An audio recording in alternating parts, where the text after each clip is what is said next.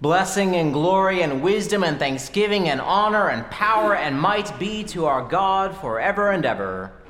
Amen.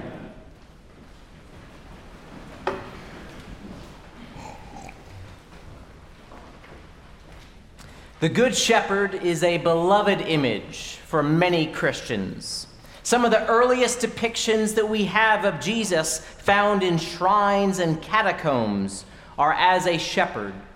For Jews, the shepherd was a regal figure who followed in the line of Rachel, Moses, and David.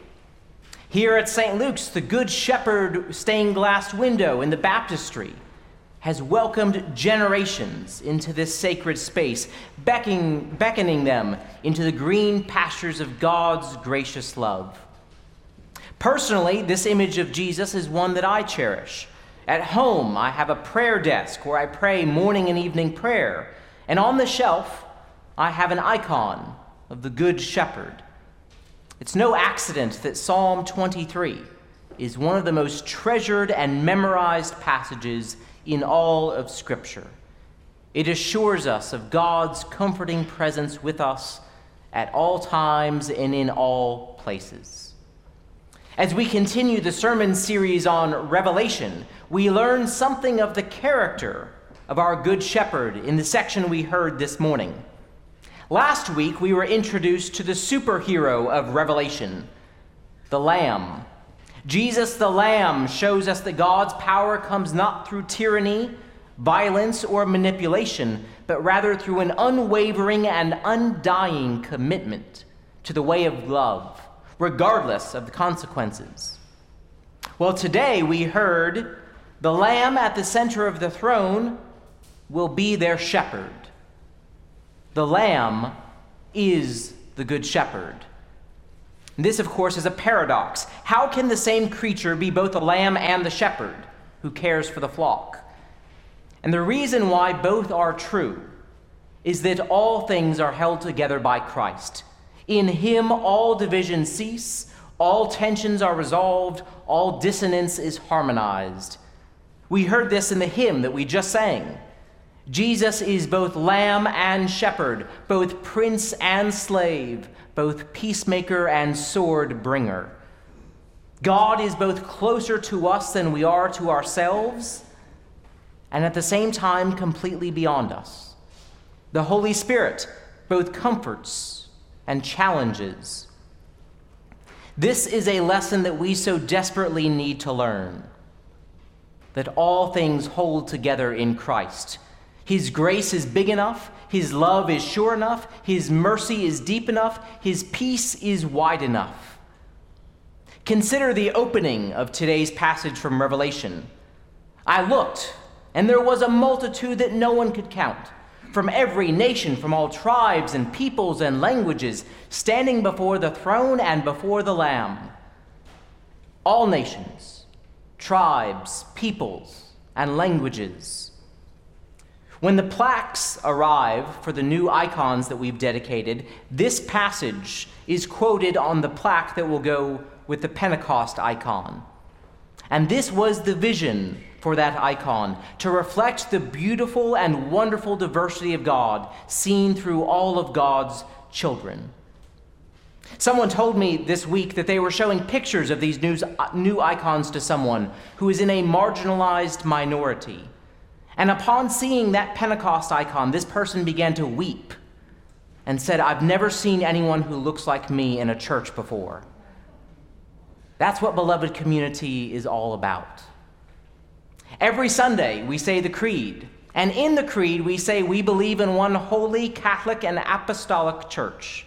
And sometimes that word Catholic can trip people up, especially those who would never choose to be or who have been Roman Catholic. Now, to be clear, this is not anti-Roman Catholic sentiment, but the point has to be made that no denomination has the claim or the trademark on Catholic. The word Catholic, it comes from two Greek words, kata, meaning with respect to, and holos, meaning whole. Kataholos, Catholic. It's a word that just means universal or all-encompassing. When we say that we believe in the Holy Catholic Church, We're not saying anything about Rome or the Pope. Rather, we are professing our faith in the one and undivided body of Christ, made up of all people, languages, tribes, and nations. We are Catholic every bit as the Church of Rome is, because there is one Lord, one faith, one baptism, and they all belong to the Good Shepherd. This Catholicity is what Revelation depicts and what the Pentecost icon calls our attention to.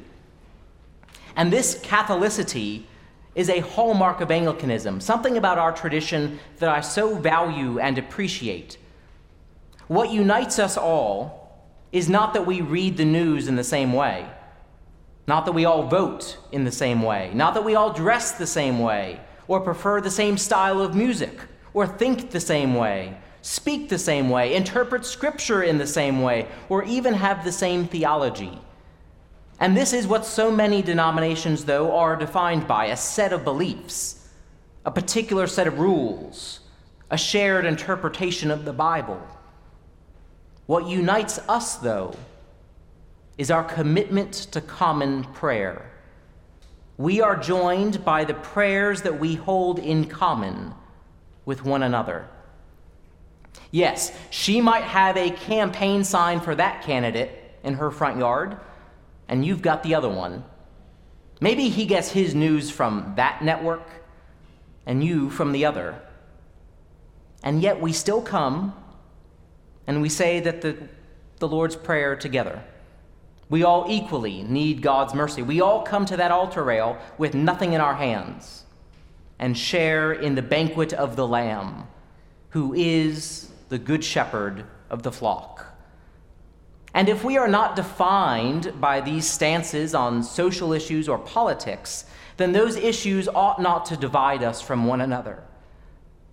Sadly, of course, though, we are often divided along those lines, because if we forget what unites us, then anything can divide us. This unity without uniformity, though, is not easy.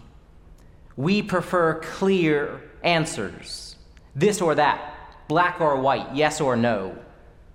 We really don't like perhaps, gray, or maybe. But Jesus is both shepherd and lamb, meaning that the Christian life is one of paradox and tension. When we share in the Eucharist, are we receiving bread and wine or body and blood? Well, yes.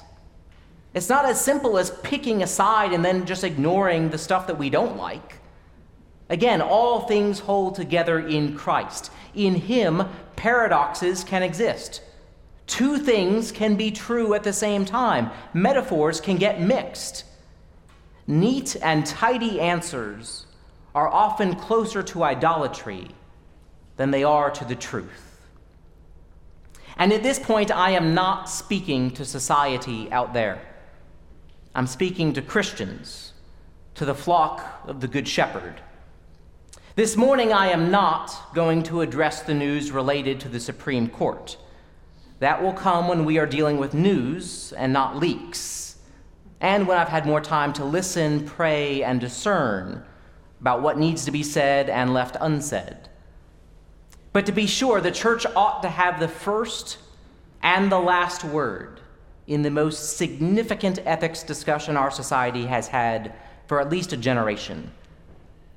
But that's a sermon for another Sunday. For today, what Revelation would say to us as followers of Jesus is that we can hold things in tension. No group has a monopoly on being right, just like no group has a monopoly on being wrong. There are no easy answers here, and speaking in absolutes is to forget that it is in Christ alone, not in our logic, not in our reasoning, not in our arguments, that all things are resolved. And again, I'm not speaking to the media or to the pundits or to people who are out there. I'm speaking to those in Christ. Humility and a commitment to Catholicity and common prayer is the only way that we can move forward without giving up even more ground to the forces of evil which seek to divide us and control us. Because our Good Shepherd does not intend for us to perish in the valley of the shadow of death, but rather to be refreshed by streams of still waters. That is the comforting vision of Psalm 23, and in Revelation, we heard that the Lamb, who is our shepherd, guides us to the springs of the water of life. Jesus is our thirst quencher, and we are all parched. We heard that those singing to the Lamb are those who have come out of the great ordeal: depression, addiction, partisanship, poverty, emotional trauma, those things that happened in our past, health issues. These are the ordeals that we are dealing with, and they have a way of draining us. For the original recipients of the letter of Revelation, the ordeal that they were facing was resistance to the empire. Living in the Roman Empire meant being told how to live and who to worship. And these things were in conflict with what it meant to follow the Good Shepherd. In the section of Revelation that we heard from this morning, John is writing about the opening of the 7 seals, which are descriptions of the consequences of human sin. This is the passage where that familiar image of the 4 horsemen is found. The passage we heard today is an interlude that comes between the opening of seals 6 and 7. And this passage is a way of reassuring those who are suffering under the ordeals of war, famine, plague, and death, that the suffering they are dealing with will not be eternal, and that the Lamb will conquer all things in love. God will wipe away every tear and refresh us with springs of water. If you've ever been really thirsty, you know the discomfort that comes with it. It's hard to talk with a dry mouth. You feel faint and weak. You feel like you just can't go on. As Jesus tells the woman at the well in John 4, he is the living water. And he says that anyone who is thirsty can come to him and be refreshed. Now, I don't know the specifics of the ordeal that you are facing right now. But because we are all humans, I know that each of us has at least one ordeal. Jesus has the water of life to refresh us. And Jesus wants nothing more than for us to drink from him. The image of the still waters of Psalm 23 is one that just resonates with so many people. And the fact that the water is still matters. Animals like to drink at still waters more than they do at babbling brooks, because for one, the water is quiet, so the noise of approaching predators is not drowned out. Furthermore, flowing water carries the scent of the animal downstream, putting it in danger. But still waters absorb the smell and become a place of safety. In other words, God wants us to stop and drink from the water of life so that evil has a harder time finding us. When we regularly drink from the springs of God's water, it is so much easier to find that God's grace overflows our cups. Now, no, I am not saying that if everyone just came to church every Sunday that nothing bad would ever happen. Of course it would. But if we know where the still waters are and how to find them, then we can get that rest and that refreshment so much more easily when we are thirsty. We can find those springs of water in our prayers, when we pursue justice so that it flows like an ever-flowing stream, and in the gift of the Eucharist. And you might notice that when we prepare Eucharist every Sunday, a little bit of water is always added to the wine, to remind us of how when Christ was on the cross, his side was pierced, and both water and blood flowed out. The Eucharist nourishes us in that mercy and love.